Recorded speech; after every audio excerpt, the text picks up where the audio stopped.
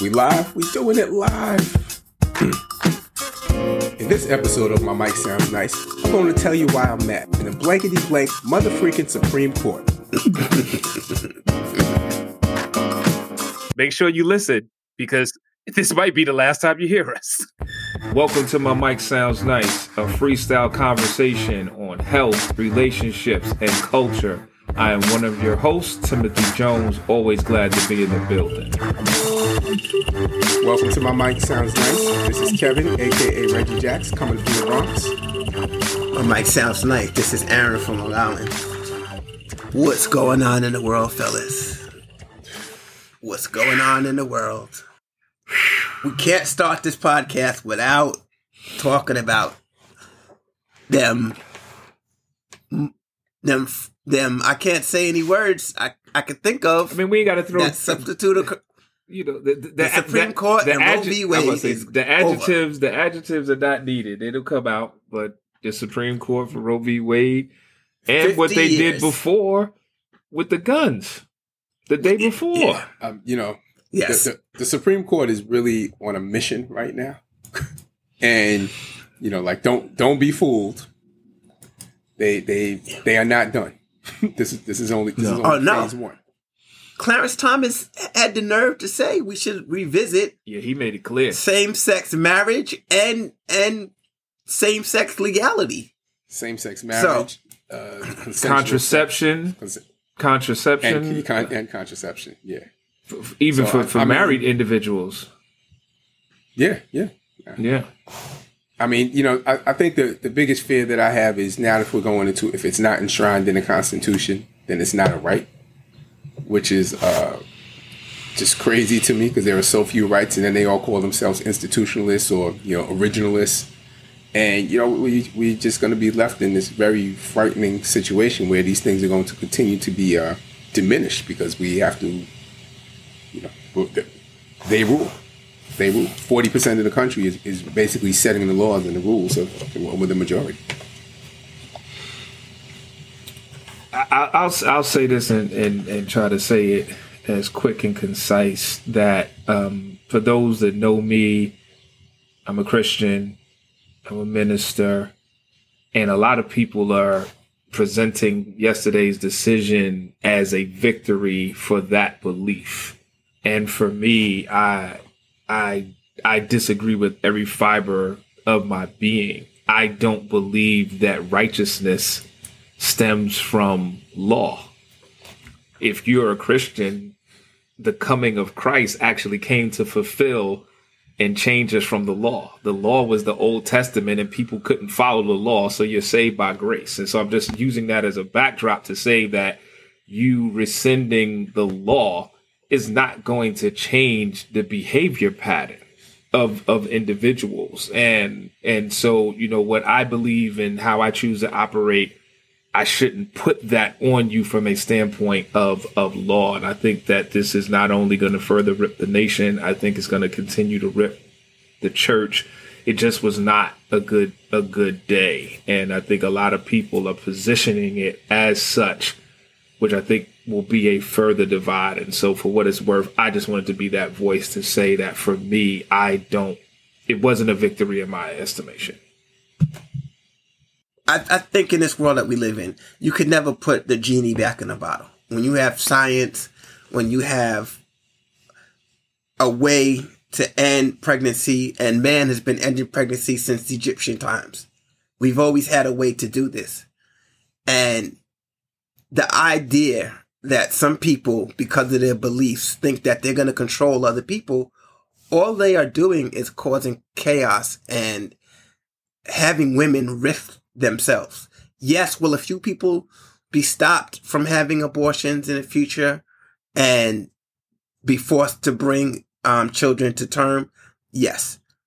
But will women take chances? Will women do crazy things? Will women break the law? Will there be pop-up clinics that are dangerous? And will women try and throw themselves down the steps and all types of dark things? All of that is correct. And the idea that a bunch of essentially older white men and stuffy white women could tell the entire world and Clarence how to behave and act. And Clarence. Yeah, I said it. Stuffy white man or white man. I feel you too. But no, like it's a sad day, man. It's really a sad day. And what Kevin said is key. They are not done. It's crazy. Absolutely. I really never thought this day would be here. I'm shocked. Yeah, I was shocked. I was shocked too, and I think it is also key that we as men think about how this impacts us, and because when my wife and I, when I first brought it to her attention, like she immediately went to talking to the young men, because women are not getting pregnant by themselves. Now I understand, that as things change, and so what does that mean? Not even just for men from the standpoint of these women are our daughters and going down that lane, which is an important lane, but just the realities. I think if we're honest with ourselves, a lot of men have been in situations where they've collectively come to that decision with the woman to make that decision to have an abortion and alike. And so this is, I'm not ever trying to equate our plight to women, but I don't want us to be absent of that. This is a situation that is impacting us collectively as a community, and we need to be able to have some of those discussions to be in position to support one another in a real sincere and meaningful way. Yeah. There is no way on this green earth that we would ever have laws in America that govern men's reproductive organs or men's sexual rights. Never. We would not do it. It would never even make it. Yeah, you're right. You're right. So this is the patriarchy alive and well. If anybody wants to talk about, well, there isn't a patriarchy, there isn't male privilege in this world, this is all you need to see. Because could you imagine a situation where they said, hey, legally you have to get a vasectomy? Or legally you have to do this with your male reproductive organs? Or legally you couldn't get, or legally you could not get a vasectomy if you choose to. Yeah. Either way, but I'm feeling you. I'm agreeing with you. Yeah, exactly. No, exactly. I mean, for people that have, and, I've known people and children, that have come from rape. I've known families or kids, that have been molested and wound up pregnant and things. And in some ways for those, like, it's almost like a good day for the rapists.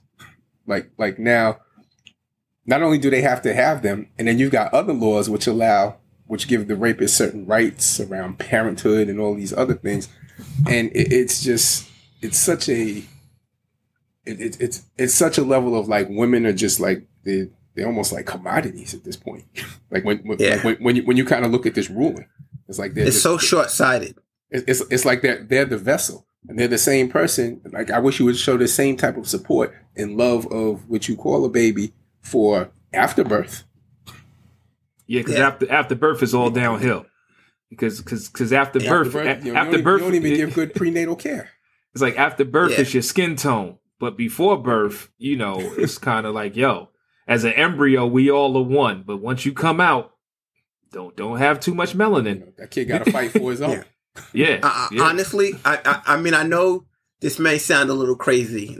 My last point on this, but don't think that there isn't a faction of white America that, hard right wing, where they believe that we have to procreate in this country because the number of minorities are growing so much that we need to increase our procreation. The Supreme Court, like they're interpreting the Constitution, and so they're mind that their objectivity is not supposed to be swayed by public opinion. But as a nation, we're really at a tipping point, because even with if that is true and in place, but you're calling it a democracy, and it's a democracy for the people, and if you have a majority or growing swell of people who believe otherwise, but then the system is set up to really be like, well, we're going to govern and do what we want to do, then what makes us different than any other nation that we've gone militarily to change because of their government structure? And to your point, when you're talking about like old white, you got 3 of them that are very conservative that's in their 50s. So this makeup is in place to do what Kev had alluded to in the beginning, that this is potentially just the beginning of. And so this is a court that isn't going anywhere. We're in a season of reckoning as a nation, and it's going to impact everything that we do. So from education, like these midterms, I don't think I recall ever a midterm year that's become more important than what's going to happen in 2022. Yeah. No, this is all a result of Hillary Clinton. I put on Facebook people talking about, her emails and how they didn't like her. And for 16 years, no one thought about it. And then all of a sudden an election comes and you were tricked into not even being able to stand to look at her and how terrible a human being she was. And then after the election, you don't think about her again. You were hoodwinked. You were bamboozled by Russia, by the RNC, by social media bots. All of those things influence you to feel negatively about this woman. Newspapers and the media. Huh? Newspapers and media. They all played their role in how they reported it. Yep. Yeah. Think about it. The thing about her emails, how we made that such a big deal, it's almost a joke now. Like, really? I mean, you compare that to what we got going on now, like email, and what Trump and them did when they left office with destroying legal documents, and no one cares, and we made this like the greatest crime on earth, and the world fell for it. The January 6th, you'd be like, yeah. But yeah, man, we definitely gonna have to just pay attention, man, and please be careful if you're out there protesting and demonstrating, because people are gonna insert their white nationalists. People going to insert the incite violence, and we just gotta be on our toes, man, and be focused and see what's good. So we talking about this New York law, or are we moving on?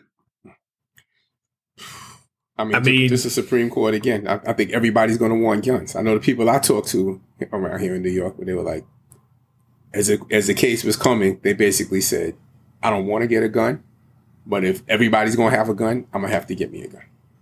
Yeah. And I just don't understand why the Supreme Court wants New York to be like Texas. I had an argument with a good friend of mine. Well, it was a group text, and we were arguing. He lived down south, and majority of people I was talking with lived down south. And even though they were from New York, they were influenced by Southern thinking. I'm like, New Yorkers, we don't want guns. We don't want, New Yorkers have guns, and yes, legally it's the Second Amendment, but it's difficult to get a gun in New York. It's easier in some counties than others, but it's very difficult to get a gun in New York State. It's not an easy thing. You can do it if you're committed and you really want to get a gun, but culturally, we as a state really don't want guns unless you're talking about upstate. We really are not into gun culture.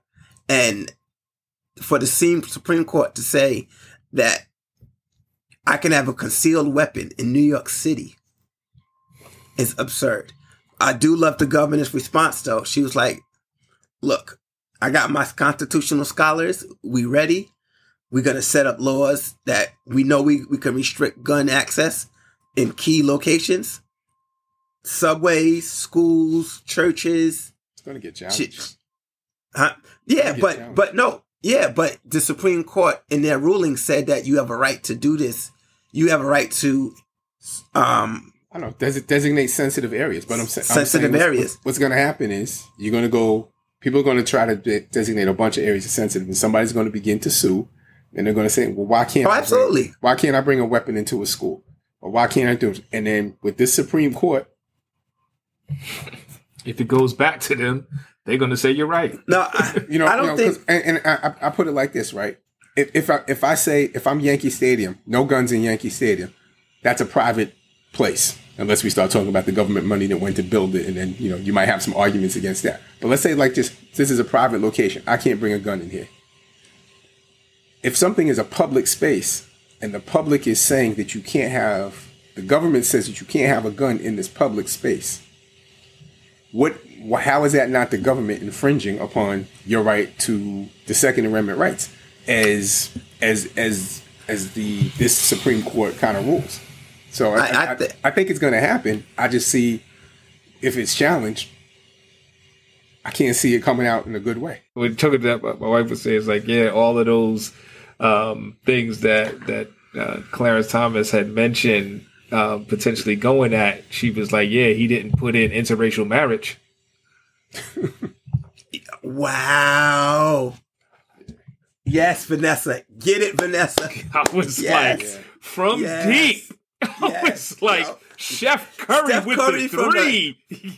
From half court. Yes, when she said that, I was like, that's like pool shot at halftime. Like, what? Wow.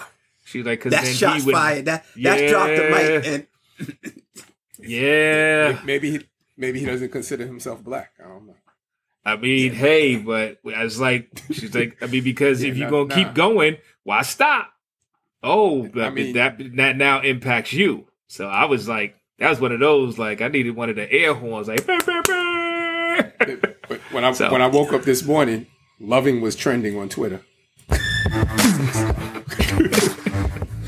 All right, man, brothers. Right, love y'all both. Right. Another show in the can. Until next time, this is Tim. My mic sounds nice. Kev, my mic sounds nice. This is Aaron. My mic sounds nice. Peace, y'all. I love the harmony. Got the little Bone Thugs going.